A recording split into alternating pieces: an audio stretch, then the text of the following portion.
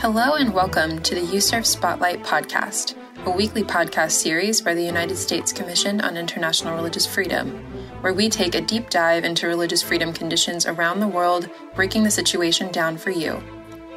Each week, we focus on a different country, region, or topic.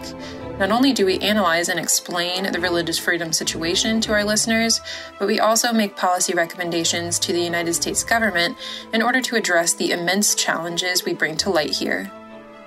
Now here is the host of our show, USCIRF Director of Outreach and Policy, Dwight Bashir, to lead today's discussion.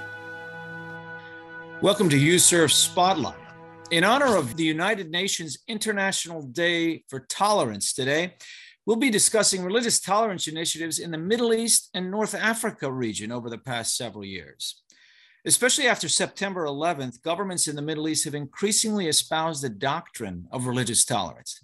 The United States has also encouraged greater tolerance abroad as an antidote to extremism and violent extremism in particular. Religious tolerance is one key component of tolerance overall, and many countries in the region showcase their places of worship, such as churches, synagogues, and mosques, as evidence of tolerance. And the recent Abraham Accords have also reignited the conversation on religious tolerance. But are there potential pitfalls of promoting religious tolerance rather than freedom of religion or belief as defined in the international human rights standards? And what's the difference between the two? And how can the United States government promote religious tolerance in a way that most effectively advances our national interests in promoting religious freedom? Now, to get to some of these questions, we have with us today USCIRF Supervisory Policy Analyst Scott Wiener, who has been doing some research into this topic. Welcome, Scott. Thanks so much, Dwight. Good to see you again. Now, to start off, if you could you explain to our audience how religious tolerance as a concept is defined, and what are some of the key differences with the international human rights standard of freedom of religion or belief? So religious tolerance is the concept that faith communities should mutually afford their respective members freedom of religion or belief. And it lays the ground for religious freedom by trying to preempt the need for government intervention. So that's a little bit different than freedom of religion or belief, which is a freedom that governments are required to uphold under international law. That's an important distinction because religious tolerance is less explicitly afforded and less well-defined in international legal instruments like the UN Universal Declaration of Human Rights than freedom of religion or belief, which is expressly spelled out in Article 18. Now, religious tolerance is helpful in principle, and there's a utility for the US government to be promoting it, but it also raises some important challenges. For example, does tolerance shift the burden for providing religious freedom away from governments and onto citizens? Does it allow a government to restrict freedom of religion or belief on the grounds that a group is intolerant?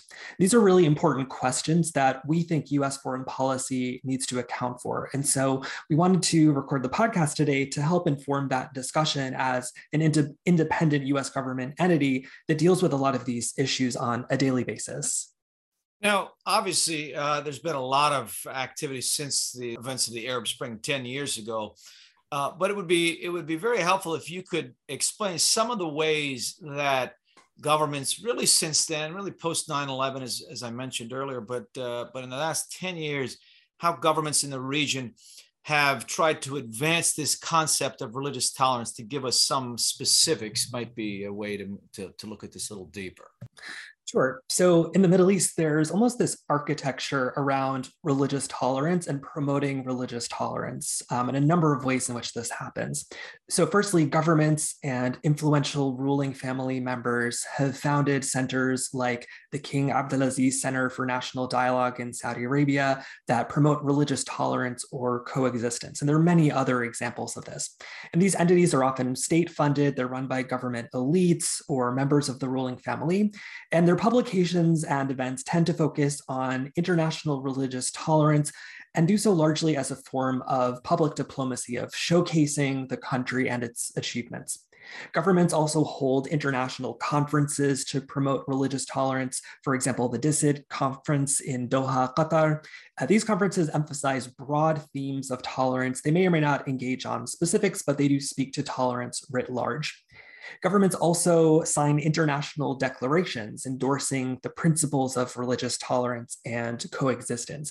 Some good examples of this are the 2016 Marrakesh Declaration and the 2017 Kingdom of Bahrain Declaration. And these are written documents that emphasize the need to promote tolerance of many different peoples, including religious communities. The common thread through all of these pieces is that while they're helpful and while promoting religious tolerance carries important weight, none of them actually require governments to make structural changes that enhance freedom of religion or belief within their countries. And I want to be really clear, that doesn't mean that these things are useless or irrelevant. It just means that there's still work to be done. And it's important to understand the broader context in which religious tolerance promotion can be effectively used to promote religious freedom as we define it under the international standards.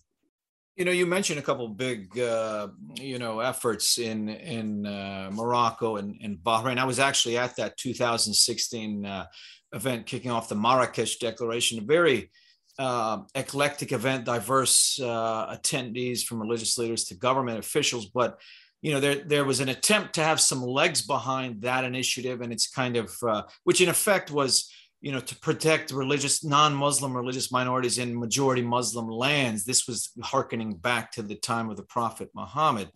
And of course, how that has played out in civil society or even governments responding has not been either consistent, or methodical in an approach. It's been a bit piecemeal.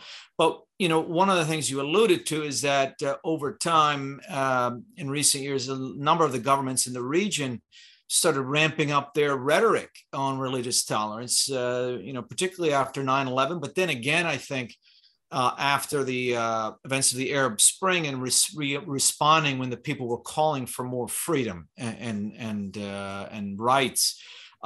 Why the shift, in your opinion, and what kind of impact is it having on truly religious freedom progress in the region?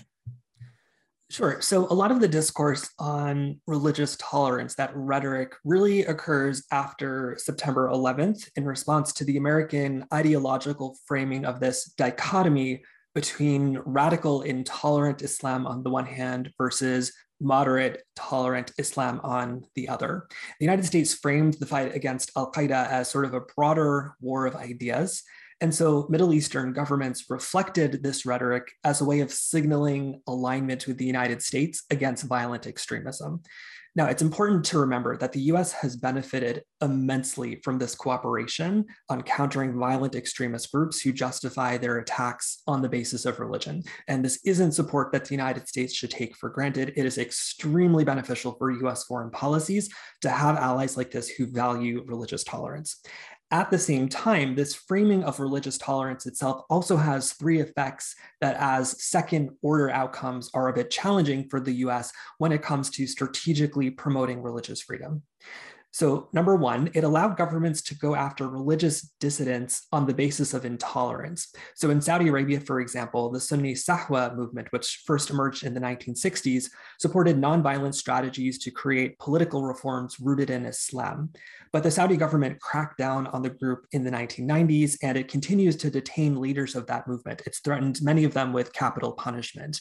A lot of those cases are ongoing. Second, the state co-opted religious institutions. So Egypt's government, for example, uses Al-Azhar University, the Office of the Mufti, and the Supreme Council of Islamic Affairs to shape religious rulings and advance state policies. As scholars like Anne Wainscott and Anel Sheline have pointed out, in many Middle Eastern states, religious scholars are added to the payroll of the state, and the state showcases certain often English-speaking clerics as representing true Islam, rather than leaving the religious discourse to Muslim communities themselves, which is kind of the way in which Article 18 understands religious freedom. And finally, the rhetoric of religious tolerance, when it isn't supported by action, is what Holger Albrecht and Oliver Schlumberger call an imitative institution. It's often window dressing that governments use to gloss over the ways in which they deny freedom of religion or belief. So Bahrain espouses international religious tolerance, but it continues to systematically discriminate against its Shia Muslim population. Qatar hosts international religious freedom conferences, but its seventh grade textbooks teach that treachery and treason are among the traits of the Jews.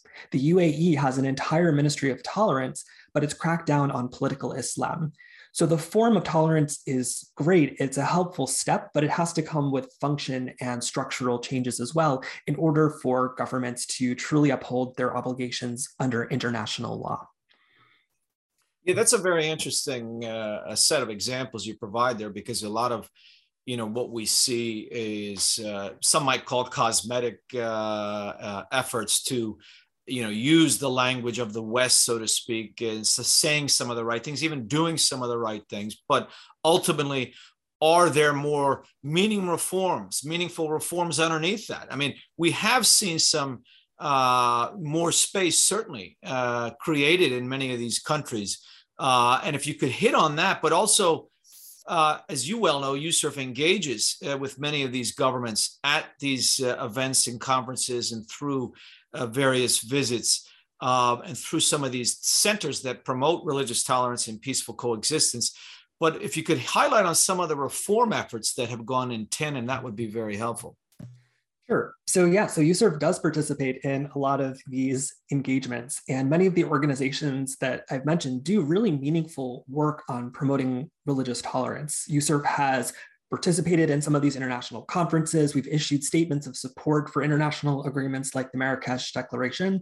And I think we're generally in favor of governments making public commitments to uphold religious tolerance. It's really helpful for the United States that they do. These are public commitments to uphold certain standards. It is also true that there have been structural changes. So Bahrain, which I just mentioned, has also made meaningful reforms with regards to the observance of Ashura and the treatment of prisoners. It's established governmental organizations that help look into some of these questions when they arise. So this isn't a one-sided story. And there are meaningful structural changes that happen in addition to the religious tolerance rhetoric. So the key is not that religious tolerance work is unnecessary, but rather that it's insufficient. And ultimately, promoting religious tolerance is a stepping stone toward a world where governments ensure that their citizens have freedom of religion or belief. So it's good that Middle Eastern governments promote tolerance, but the point of US policy should be to build off of these successes rather than seeing them as the end in and of itself. Yeah, that's an important point, just because, common sense tell you that tolerance is more about, putting up with people around you, whereas freedom of religion or belief ultimately is saying, we should be engaging in a way that's allowing for full freedoms and respecting others, and actually even celebrating others' activities as common citizens in a society. So it's certainly just by the street smart, I think you could say, hey, there's a limitation on religious tolerance. But when you're talking about full freedom, the ability to publicly and privately worship and much more than that, but to do a whole slew of things that the international standards lay out is another level. And there's certainly been a significant activity in emphasizing religious tolerance, following the signing last year of the Abraham Accords, a political agreement between the state of Israel and at the time UAE, and then other countries have joined on. But how can the United States most effectively promote religious freedom within that framework in the years ahead, if it's possible at all? So the Abraham Accords allude at kind of a general level to religious freedom. They talk about human dignity and freedom, including religious freedom. Largely, the Abraham Accords are a political agreement whose terms fall outside of USCIRF's mandate to focus on religious freedom specifically. That being said, we have seen renewed commitments to religious tolerance by parties to the Abraham Accords, and structural changes like the creation, for example, of the Association of Gulf Jewish Communities, which unites different Jewish communities in the Arabian Peninsula states and promotes, I think, a greater awareness of the history and the heritage of those communities. So again, these steps are welcome. They're good and they're positive, but they don't necessarily address the longstanding concerns that USCIRF and other bodies that monitor religious freedom has raised. As we know, bilateral relationships are multifaceted and complicated, and as such, it's important that the US commend states engaged in regional work towards greater religious tolerance. At the same time, we also have to be unflinching in calling out areas where states are falling short at providing freedom of religion or belief. The United States should see these religious tolerance initiatives as positive and as a useful stepping stone towards a greater end of ensuring that people of all faiths and backgrounds, and that includes non-theists and non-believers, by the way, those people have their right to religious freedom respected as afforded under international law. So greater societal tolerance is good, but ultimately that needs to be in the service of the government upholding its obligations under international law to ensure that the individual right to freedom of religion or belief is respected within the state.